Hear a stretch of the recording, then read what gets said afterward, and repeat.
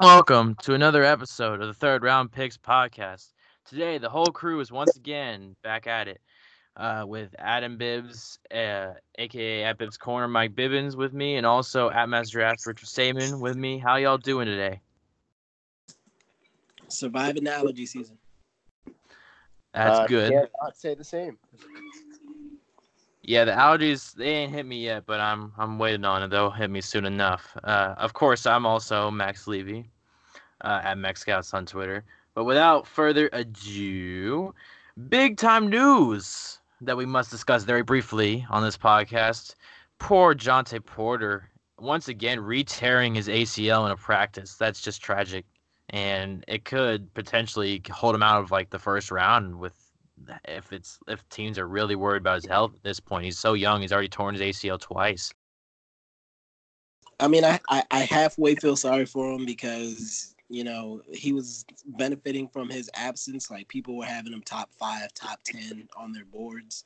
I'm curious I don't know if it's been announced yet or not. I doubt it has, but I wouldn't be surprised if he decided to try to just sit out another year and at least be able to perform in the pre-draft stuff to increase his stock. Yes, for sure. And Richard, anything to add before we move on? Yeah, I pretty much agree with what Bibb said. My big adjustment for the board was that I moved Jonte down right to that. I had him at 20 before. I wasn't really high on his game, but just double tearing your ACL it's a brutal recovery. Definitely, even if you don't rely on athleticism, it's going to hurt because you still need to move at an NBA speed. I agree with Bibbs, though. Sitting out another season really might benefit him. I don't know if he's already hired an agent or not. That would, play a big part of that. But, yeah, he would definitely be smart, I think, to sit out another season. He doesn't need to play in college or anything. It's just all about getting healthy for the workouts, like Bibbs said. All right. And with that, we got NCAA tournament action, having gone through both the first and second rounds so far. We got about 10 or so guys we want to discuss with y'all. But in addition, we also will discuss some future matchups. So why don't we get right into it with top of the list, none other than Murray State's racer extraordinaire, Ja Morant. Bibbs, I think I want you to go first in this one because, I don't know, we haven't talked about Ja in a long time, and you said you wanted to take another look at Ja before you ranked Kobe White as your best point guard. I mean, look, I'm not ready to have that part of the discussion yet, but I think Ja did himself many favors with his performance in the tournament.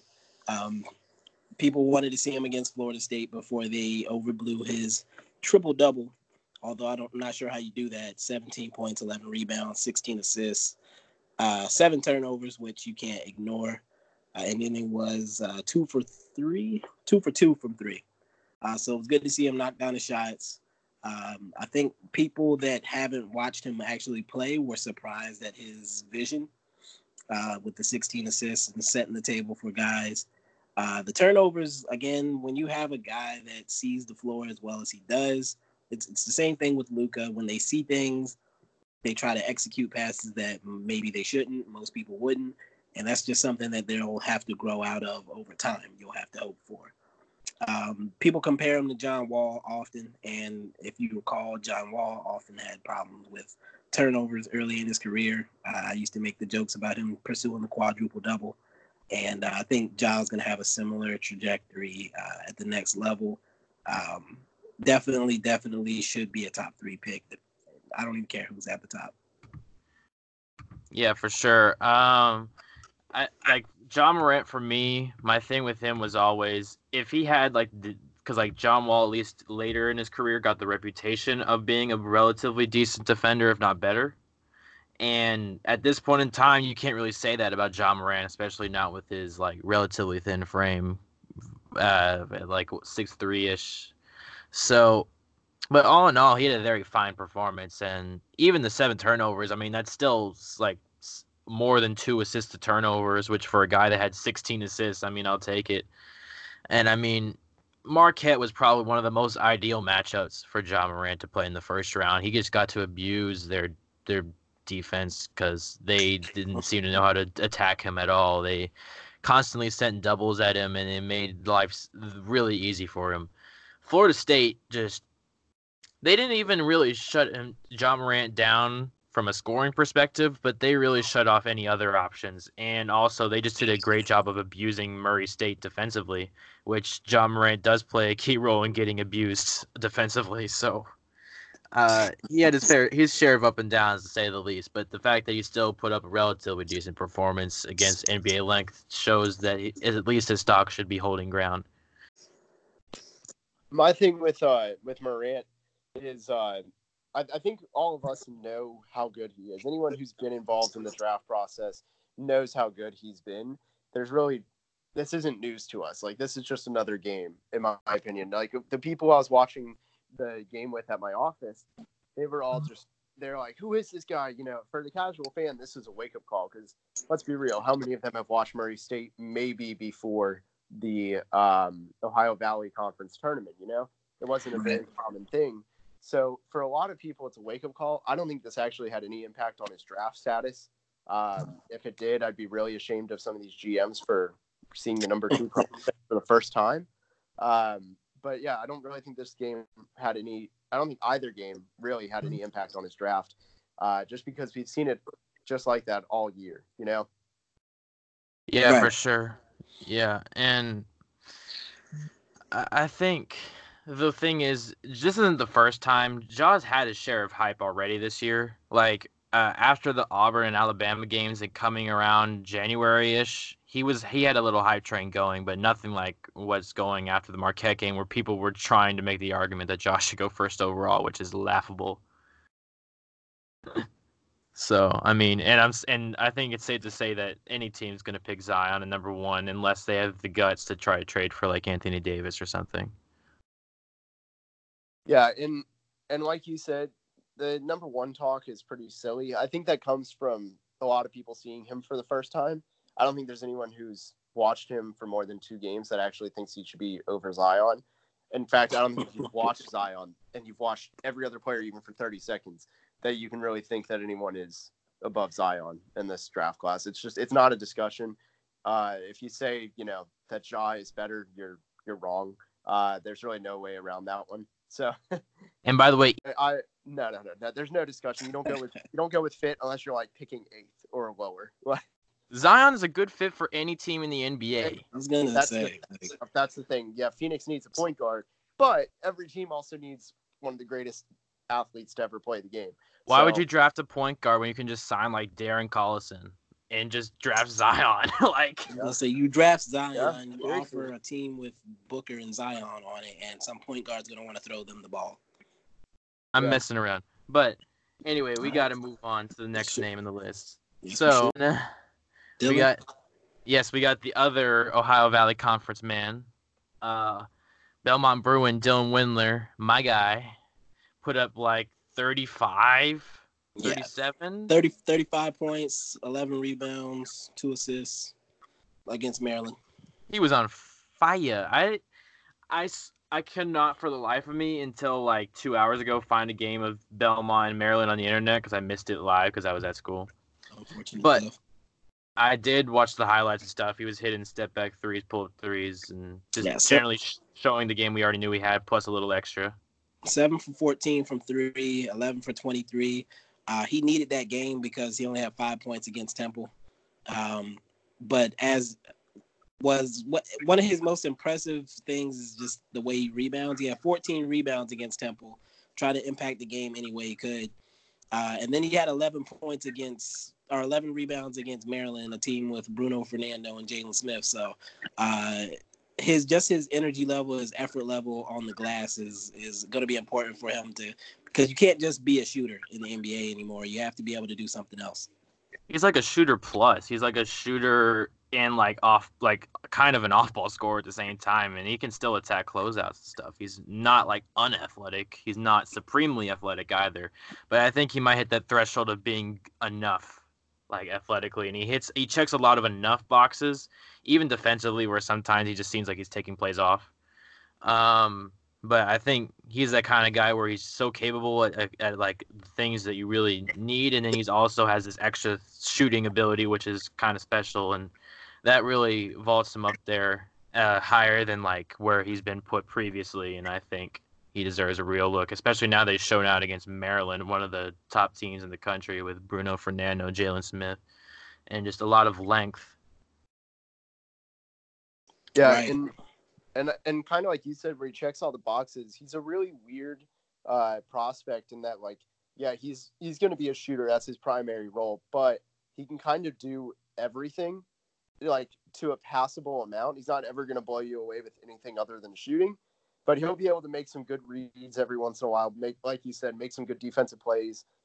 Get some steals in there.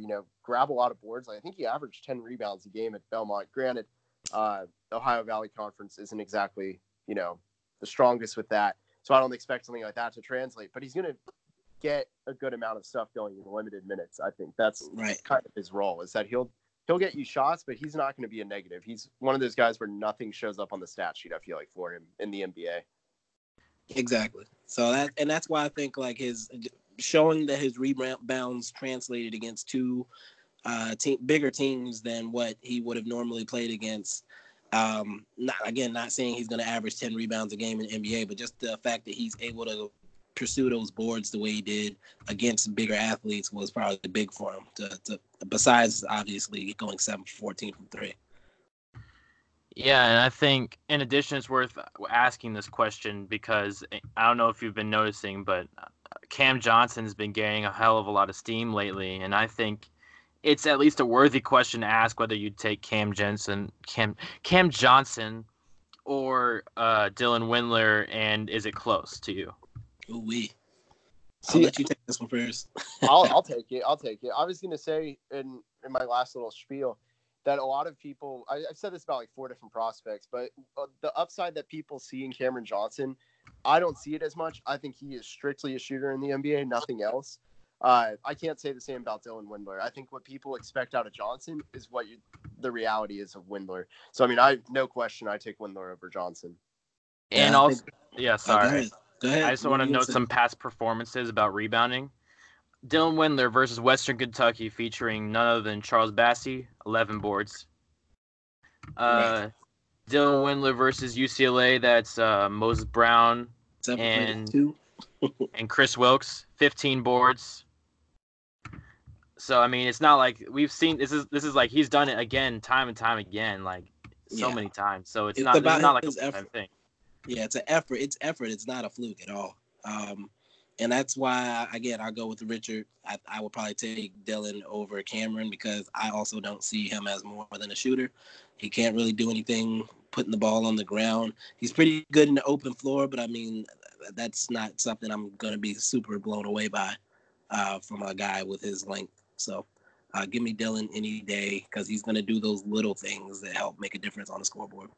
Yeah, I mean, the only thing is Cam Johnson might be is a bit bigger, and he's such a good shooter that if you're a team that needs that exact peg in that hole, he's like, you can make that argument. But otherwise, I just don't see why you would have Cam Johnson over Dylan Windler either. Like I was saying, if I'm saying second round for Johnson, I'd put like Windler like even earlier in the second round than that. So, but. Still a long way to go, and I suspect Cam Johnson will end up going first. Also, just final note, 11 boards for Dylan Windler versus Matt Harms and Purdue as well. So this is like consistent performances against even some of the top teams in the country. Right. And should we transition there into the guy he played against in that second game? Indeed, none other than Bruno Fernando. I'm feeling Bruno Fernando a little bit of late, to be honest. But not a whole lot. Not like lottery or anything, but like a little bit lower than there. Like 20, a little bit above 20, maybe 20-ish.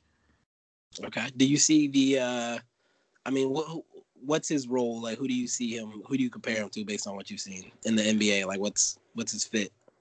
I've thought about it a little bit, and you think of he's like, what, 6'11", 7 foot.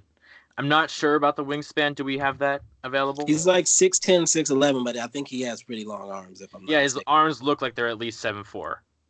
I wouldn't be surprised.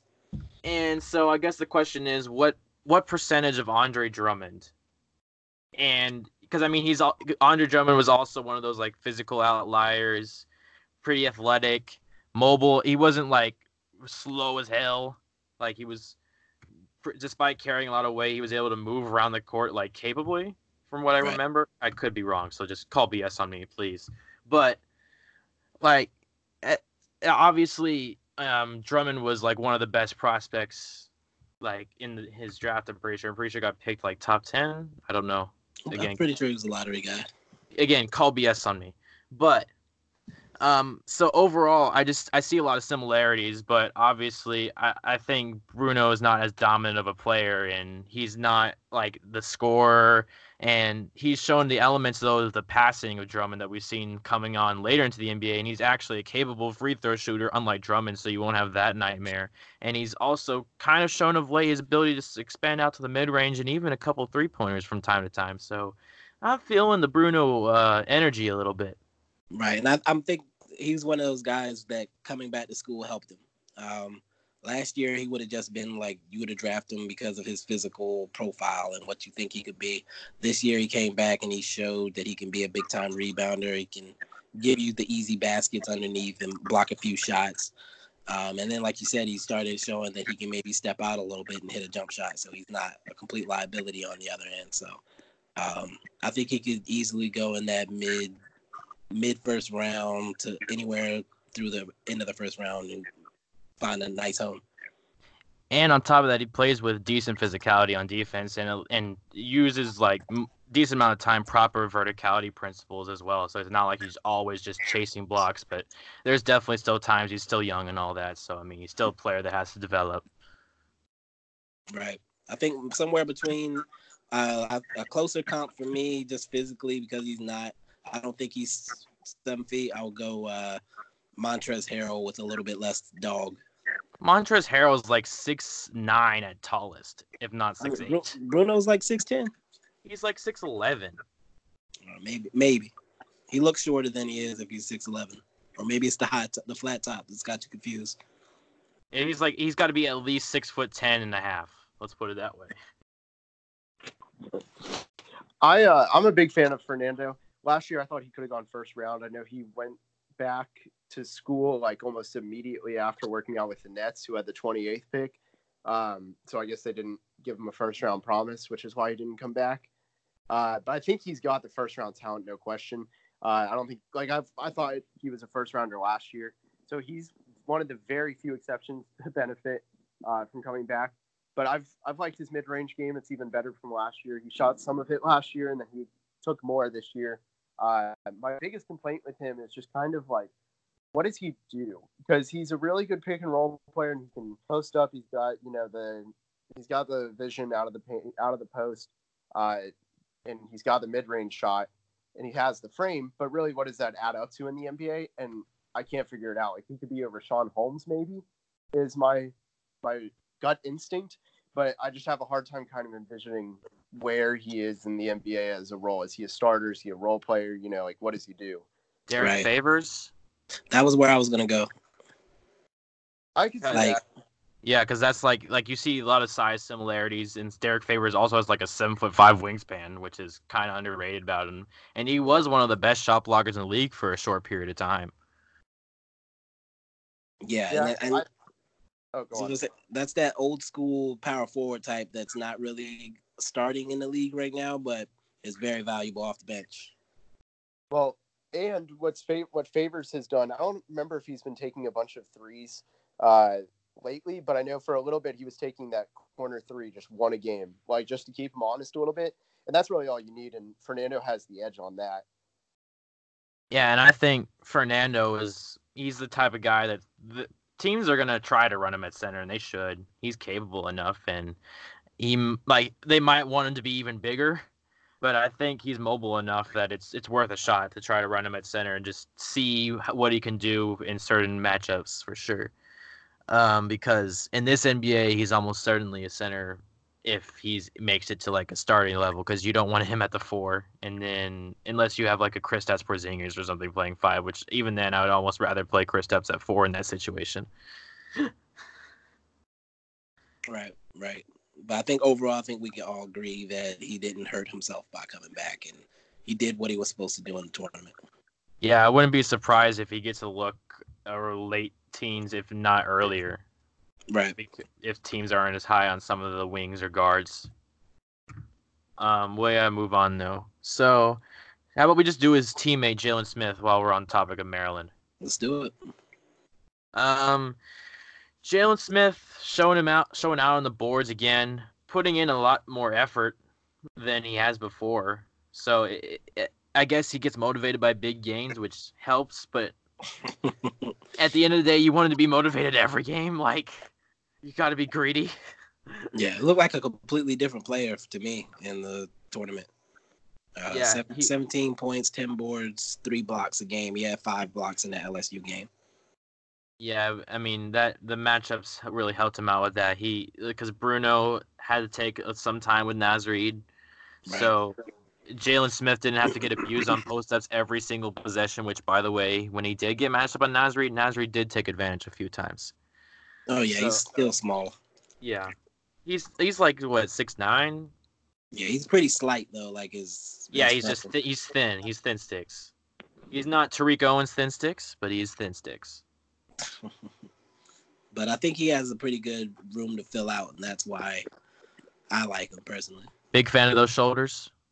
Oh yeah, you see it there. You see the body. He's gonna fill out. I think he's 6'10", about 215 right now. Yeah. The question is, at a certain point, do you want him to fill out and play 5, or do you want him to like fill out slightly and then still play 4 with his mobility? Because he's pretty mobile right now. Yeah. And if he gains some more handling ability, you could run him as like this face-up 4 in certain lineups, even if he never gained a jump shot, which looks like it's progressing nicely. Yeah, that's what I want, is for him to just be stronger so he can, take abuse when he drives and get to the rim to get to the foul line. And I'd still want him to be my 4, like a weak side shot blocker type. I wouldn't want him banging bodies with anybody. Yeah, you have to gain a lot of weight, and I'm not sure if it seems like if you added that much weight, it'd almost lose all the benefit. Yeah, Jalen Smith, Richard. I'm not too high on Jalen Smith.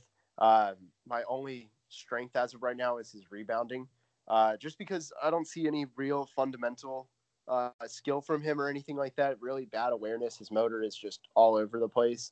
That doesn't really give me much reason to be confident in him. And then combine it with his jump shot, it's just all the misses are disgusting. It's either, very far back iron, short. He's a very raw player. I don't think I see the upside in him.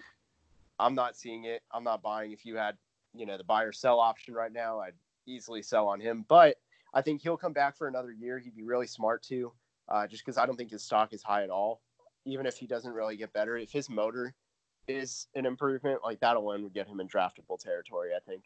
Yeah, I mean, I just want to say, like, the jumper, the fact that he's even willing to take them in itself is just nice to see, like, because some players are afraid to shoot, and whenever you're a big man especially, like, that comes along. So at least he's not afraid, and that's something in itself. So yeah, he's got to come back. I don't want to draft him this year if I'm a team, like, pretty much at all. Even if at, like, the late 50s, you could almost make an argument for it, but I feel like even Jalen Smith wouldn't even want to sign the contract at that point, so what's the bother? Right. I think he can follow in Bruno's footsteps, come back next year, prove it, improve it, and I think he at least got people's attention, I think, with how he played in the tournament, and he may even probably declare, come out, test the waters, and I wouldn't be surprised if some GMs tell him they want to see him do it for the stretch of the season, not just on the big stage when he knows the cameras are watching him. Well, I mean, yeah, it is worth noting he's on SEC, so he's going to get a lot of national TV games, but still. And also, Mark Turgeon's got to, like, instill some fight in him somehow, so we'll see if he can do that, or whoever on their coaching staff can somehow instill some fight, or whoever in his life, honestly. And if Bruno leaves, then maybe he's going to be forced into that role. Yeah, but Maryland's all of a sudden risen to one of these schools that can start getting recruits, so you never know what they're going to do.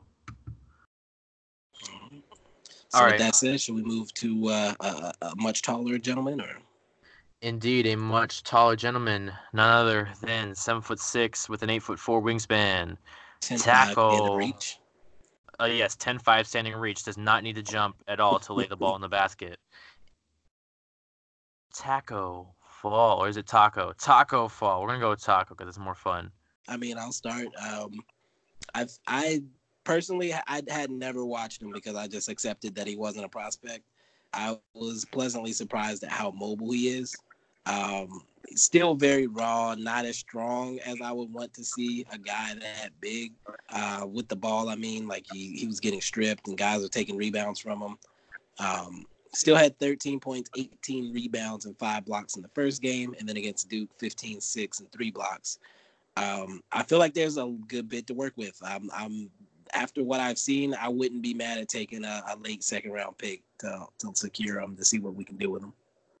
And I'm not by we, I don't mean the Mavs, by the way. Yeah, God no. That's too much personal development when we already have Kristaps Porzingis, so we got to be on 24/7 injury watch with him. So, sorry, Richard. I want to let you get in early on this one because I keep making you go last, and that's dumb of me. You're good. I'm not huge on Taco Fall. No pun intended. No, I'm not. I really can't. I'm sorry. I can't say this without any puns. I'm not big on him.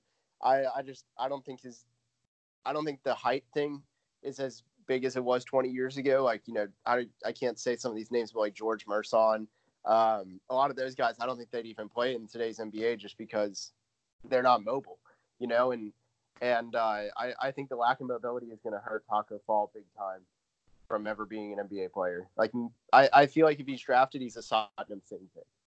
But the thing is, he actually is mobile.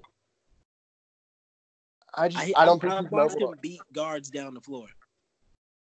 I don't think it's going to work at the NBA.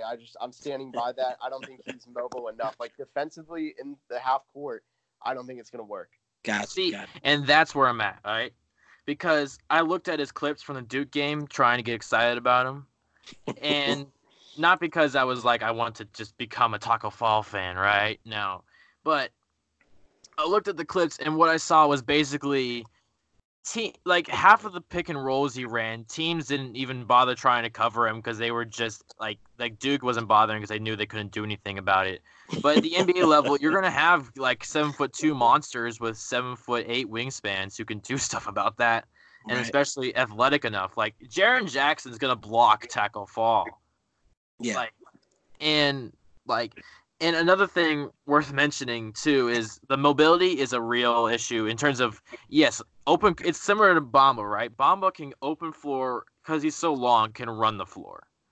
But then you get into trying to cover that area outside the paint where he's having to like cover like 10 feet, and it's tough for him because he's having to slide his feet and he just can't make it happen. So you mean to tell me that Steph Curry is not Trey Jones? No, Steph Curry is not Trey Jones. My goodness. So he can't just stay back 30 feet and expect him not to shoot it. I'm being funny. I know. I'm not just saying that game though, but like he just generally he seems very it wasn't just against Duke. Like I haven't. No, he doesn't like coming out of the paint area. He doesn't like coming out of the paint area at all. And that's going to be a problem. So, I mean, he's not, and I'm sorry, but he does not have the instinctive shot block timing of Manute Bol or anything. No, he doesn't. He just kind of stands there with his hands up and like, hey, my hands are above the rim already. Shoot over me. And has he made 5 3-pointers in a game yet with Charles Barkley laughing on the bench?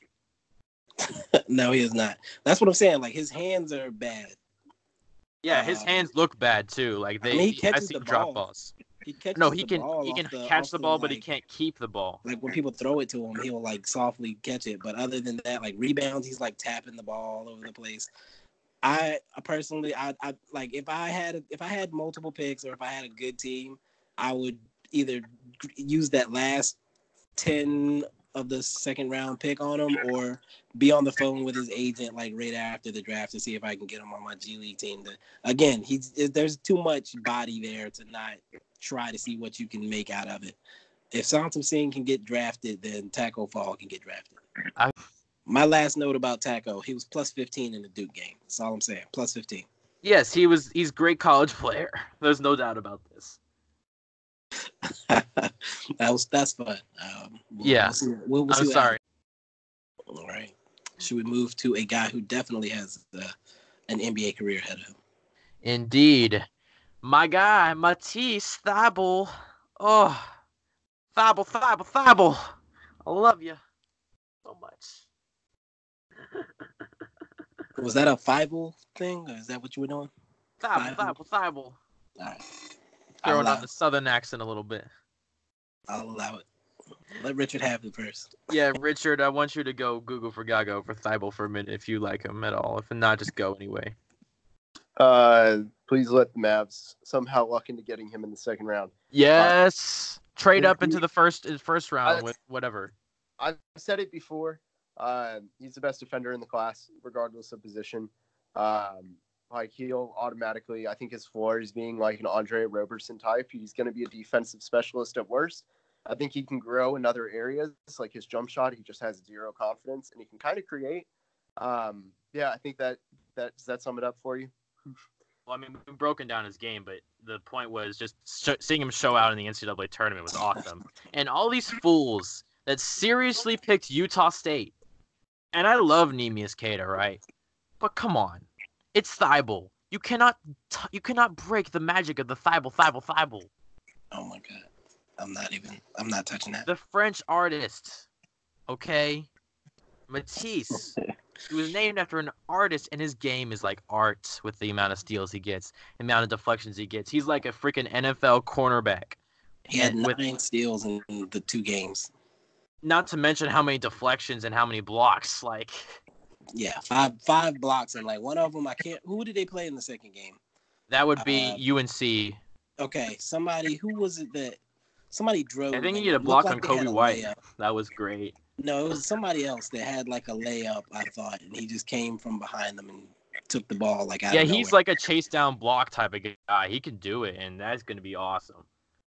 Yeah, he's a guy that you put on the court, and if he decides to score any points, cool. But otherwise, he's going to be a pest on the other side of the court. Rick Carlisle, your zone defense needs to be put back into the system and never getting rid of, because Thybulle will make it all go round. Okay. Do you think he's? I mean, I know you said you'd move into the first round. Do you think teams are going to be looking at him in that late first round? If they're a contending team looking for defense, I'd imagine. Okay. Imagine him on the Warriors. You talk about a team that, like, some people consider they need defense. Well, guess what? You just got your Andre Iguodala replacement right there. No, he's not Iggy. He's not Iggy, but he can play defense, and that's all they need. Let's not speak this into existence. I don't think Richard wants to hear that. I'll take it out, but I had to say it, okay? No, keep it in. No, that was good. I was kidding. but yeah, and I'll even go back to you mentioned he has lost confidence in his shot. I don't think his form looks broken, and he actually did, like I think I mentioned it on the previous podcast. You know, he shot 40% from 3 on the same amount of attempts the year that what's his name, Markelle Fultz was his point guard. So I'd be curious. I would not be surprised to see him find his form and at least hit a decent clip from 3 on whatever team he goes to.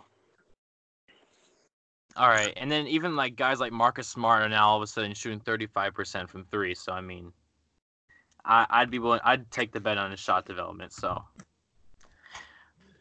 but hold on. Moving on to the Mississippi State Weatherspoon brother, older man, Quindary Weatherspoon.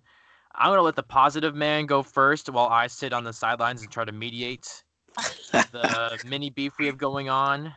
So first of all, this one's all you, Bibbs. This one's all you. First of all, I want to thank these two gentlemen for allowing me to force Quindary onto the podcast. I don't know. Just last year, I went to scout his little brother, and I just felt like he was the one that was doing everything that was impressive. Got a great physical profile, very smooth guy.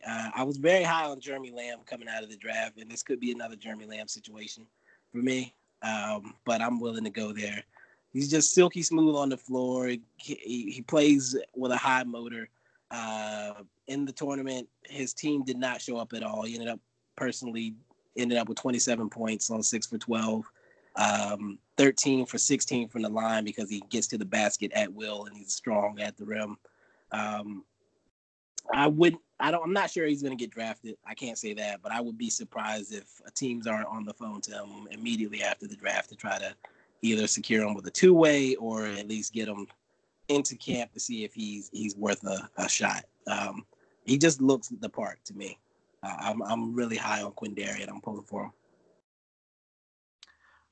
All right, Richard, why don't you go on as the against? I'm sorry. I was making a joke because you were saying you weren't as big of a fan of Weatherspoon. Oh, you want me to talk about Weatherspoon? I mean, just briefly, yeah. Just go on your. I just think he's kind of a chucker, and I think his skill set's really replaceable. I don't think he does anything that's really high level at the NBA. Like I don't think he gets his shot off as easily. There's a lot of it. I think he's just a really good college player, really good summer league target. But I don't really think he'll be more than 14th, 15th guy in the NBA at the best. I think it's kind of a ceiling. All right. So I'm going to say three names and then we're going to move on. Okay. Quindary Weatherspoon, Jalen Noel, or Trayvon Blewett.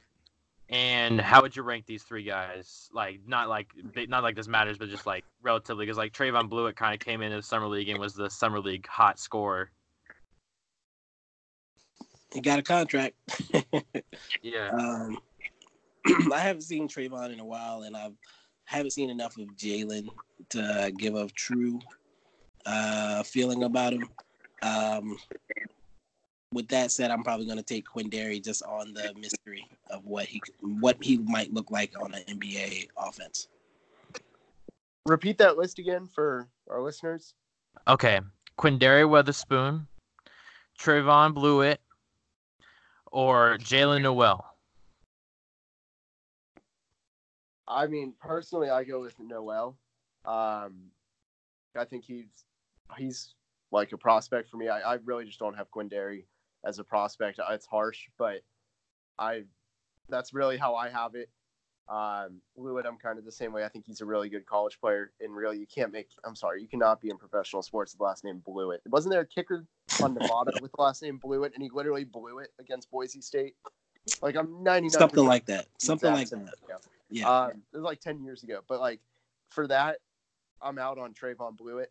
But I think he's a good college player. Just don't see a pro upside. I think Jalen Noel, given the fact that he's the youngest of all of them and that his game, I think his game has the most chance of translating. I still don't have him in my top 60. But yeah, I would go with Noel. In all honesty, the youth is the main thing that gives Noel the edge, probably. Yeah. Yep. Okay. Well, with that, we got to move on to our three fathers. So why don't we move on to three-point extraordinaire, Fletcher McGee? I'll go. Go ahead. Have at it. So my thing with Fletcher was I tweeted a couple weeks ago saying, like, how is this guy not, how could he not have the shot in the NBA? Yeah, he had a couple bad games against the biggest two opponents, but whatever. I kind of overlooked that, and then just this game was absolutely brutal. He couldn't get his shot off cleanly. He couldn't get it to go in. So that made it, I think, God, what was he, like 3 of 27, somewhere in that ballpark in the 3 games against major opponents. So for that, he was my one guy, I think he really seriously hurt his stock. He had the chance to prove those 2 games were flukes, and he didn't. I think it was kind of more towards the norm. So for me, he was my biggest faller the whole tournament so far. I don't think anyone can have a bigger fall than him. Not even Taco Fall. I'll see myself out. Goodbye. That was quality. I'm not even gonna lie. That was great. So first game against Seton Hall, I thought he was okay. He was 7 for 12 from 3. I didn't like the looks he was getting. I felt like he was like shooting with his back still to the basket because he was so covered. But he was okay in that first game. Like I didn't think he lost any stock in that first one. Second game, 0 for 12 from 3, 4 for 17 total. Just couldn't get loose. His shot again the attempts looked even worse. They were falling away. what's his name, Marco Bellinelli type shots, and so then if you're a shooter, you have to, in my opinion, do something else too. What's his something else? I don't know what it is. So I think he really lost a lot of money in that second game there. Yeah, I mean, I was like thinking about it. Like he was after about 3 or 4 shots in of the film I did get to see on him versus Kentucky. Uh, I kept thinking to myself, you're cold, man. Do something else. You are somehow still in a game with one of the best teams in the country, and you're still chucking. There's a problem here. You gotta change it around. Look at what Dylan Windler did to help bring his team over the edge versus Right. both Belmont and almost Maryland before some circumstances that almost weren't even his fault happened. So and then like obviously McGee's not like 6'7", 6'8", but he can still do more than what he was doing. Right. You would have liked to see him, pump fake and get fouled or something, but no, he was catch the ball, throw it up, and hope. I mean, he was missing close, but that's not basketball. That's not NBA talent. So, Pass. Like just pass the ball even. Like try to pass to your yeah, teammates. Try set to set your teammates up. He had draw the no defense assists. because you had the reputation of being such a good shooter that someone might chase after you. Someone might be open. Look for the pass. Try to make Exactly. something happen. You have a 30-second shot clock in college basketball for crying out loud. You'll have time. Right. He had 0 assists, I believe. How many turnovers, by the way? He had 3 turnovers in the Seton Hall game. I didn't check the second game.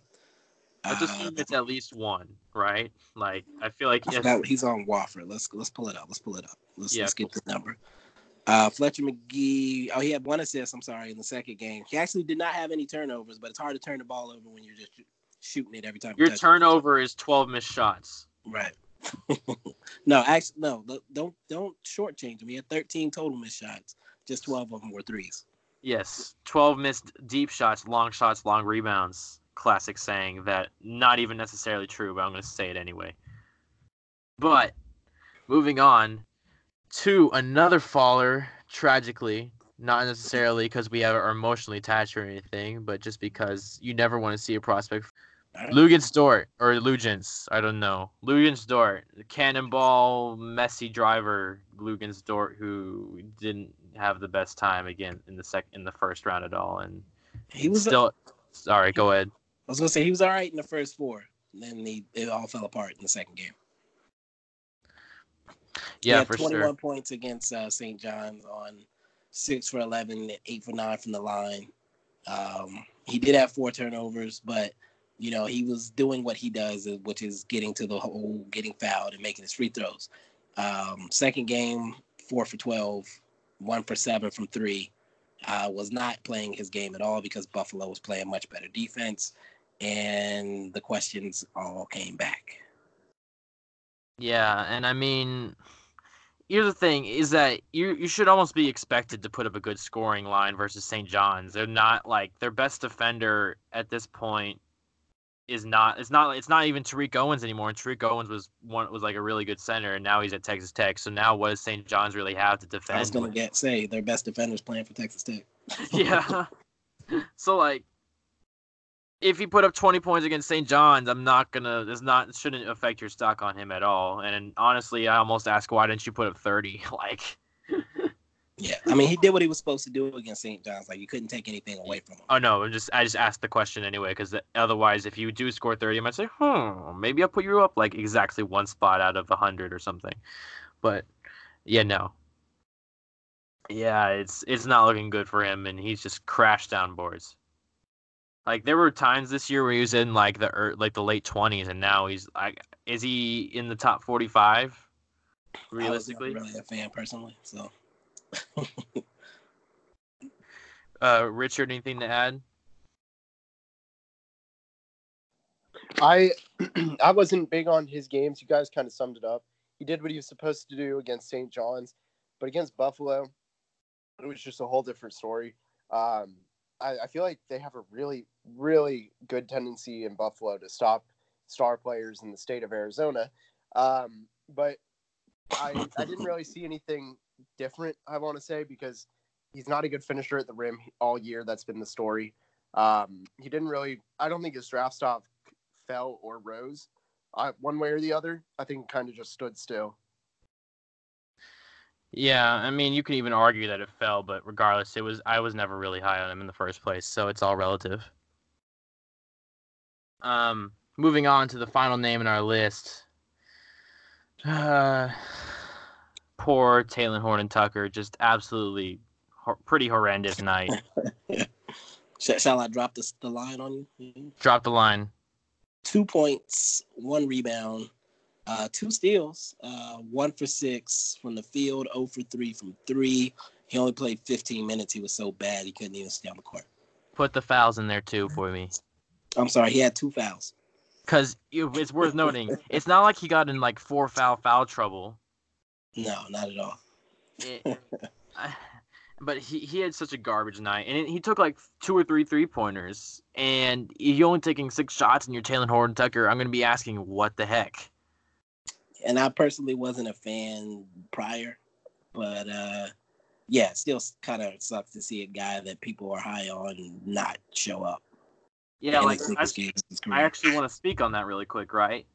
Because this is like the one point where I'm ever going to disagree with Jackson Hoy to a high level. And like seriously, like this is like I can't believe I'm almost shocked at this. Like it's not as like oh I have beef with you, but like 4th, Taylor Horton-Tucker, 4th. Wait, like 4 overall? Like 4th. Like not 4th. Like 4th. No, 4th. 4th.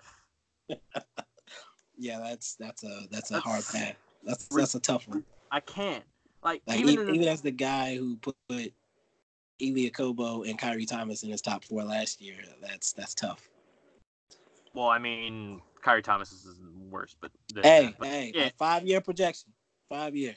Taylor Horton-Tucker might have a better 5-year projection with his athleticism, size, and youth, but that's another argument. His body is weird, so that's all okay. Fair enough. But I mean, I'm not even sure if it's reconcilable to put him in the top 10 or like in even lottery. Like I'm like even like would I pick him above Bruno Fernando? I don't know. Like I don't think so. Would I pick him in the first round of like 25? I guess if I'm a team that has another pick late in the first round and I'm not a team looking contend. Because if I'm one of those teams looking my team drafts him, I'm pissed. Unless you're the Warriors, because then you're the Warriors and you're like, who the hell cares? I'm about to say unless your team is already a top 3 or 4 or 5 team, then you don't care about your draft picks. I don't care. Sorry, go ahead. I don't think I'm pissed if I take Taylor Horton-Tucker. Outside of if it's in the top 20, I'm angry. But in a year like this, where it's just overall weak, I think you can take some chances in the 20s and 30s, especially if you're a team like Golden State or Philadelphia. Even they could use him. I'm trying to think of some other teams that are in that range, but just those teams that would have nothing to lose. Yeah, teams that really have nothing to lose. Like I'm looking at the rankings. I'm like Portland. Totally could use a guy like him. That'd be great. Okay. No pressure, But yeah, no one else in the top 20. Absolutely not. Okay. Sorry, I just want to ask this question because Taylor Horton-Tucker is so young that I think I might / probably still take him over. But we love this man so much. Taylor Horton-Tucker or Matisse Thybulle, if you're like a middling playoff team, like 8 seed or maybe like a little. What? No, you don't even think about that one. That one's Thybulle by mile. I know Thybulle has a shot to stay in the league for a very long time. I'm not sure. Horton-Tucker could disappear very quickly. I mean, yeah. The only argument would be if I got him into like some workouts, but even then, I'm like, I like Thybulle's game so much. It's like so hard just because Horton-Tucker is like not even 19 and he won't be 19 until November. That's fair. Evaluating those young guys and stuff. And I mean, also young guys, if anybody's gonna have decision-making problems, it's gonna be the ones that are like still 18. I mean, heck, you still have freaking Kira Lewis Jr., who is not even draft eligible, is playing freshman starter minutes for Alabama. So you have so many young guys out here right now, and Iowa State plays a lot of young guys. So I mean, they have some veterans, but they could probably use some more seasoning, especially like Horton Tucker, if he stayed in school and did like a Bruno Fernando thing, he was the type of guy that he could have a transformation and come out top like 15 next year if he has a good off season. Yeah, I'd like to see him tighten up that upper body. Also tighten up that jump shot and that decision making. He's got some things to tighten. Yes. Well, this has been another episode of the Third Round Picks, y'all. Thanks for listening. Next week we'll be looking at some more guys that have been eliminated and also discussing the Final Four and not the championship game. Sorry, not yet, but soon enough. We'll briefly discuss who we think will be in it and how we think that matchup might be going, but then we'll break it down further once it comes around. So you can find me on Twitter at Max Scouts and also work on Lock Draft and DallasProspect.com. Also, you can find Bibbs at Bibbs Corner for Mavs and basketball things, and Bibbs for all the things, including basketball on occasion. And you can find his work at Netflix Life, but not Hidden Remote anymore, or still Hidden Remote? No, still Hidden Remote. That's where I'm doing my Into the Badlands recaps right now and some movie reviews coming up. Indeed. And then Richard, you can find at Mavs Draft and MavsDraft.com. Of course, you know the OG with that. That's all for y'all, and hope y'all enjoyed this episode. Feedback is always appreciated today. Peace.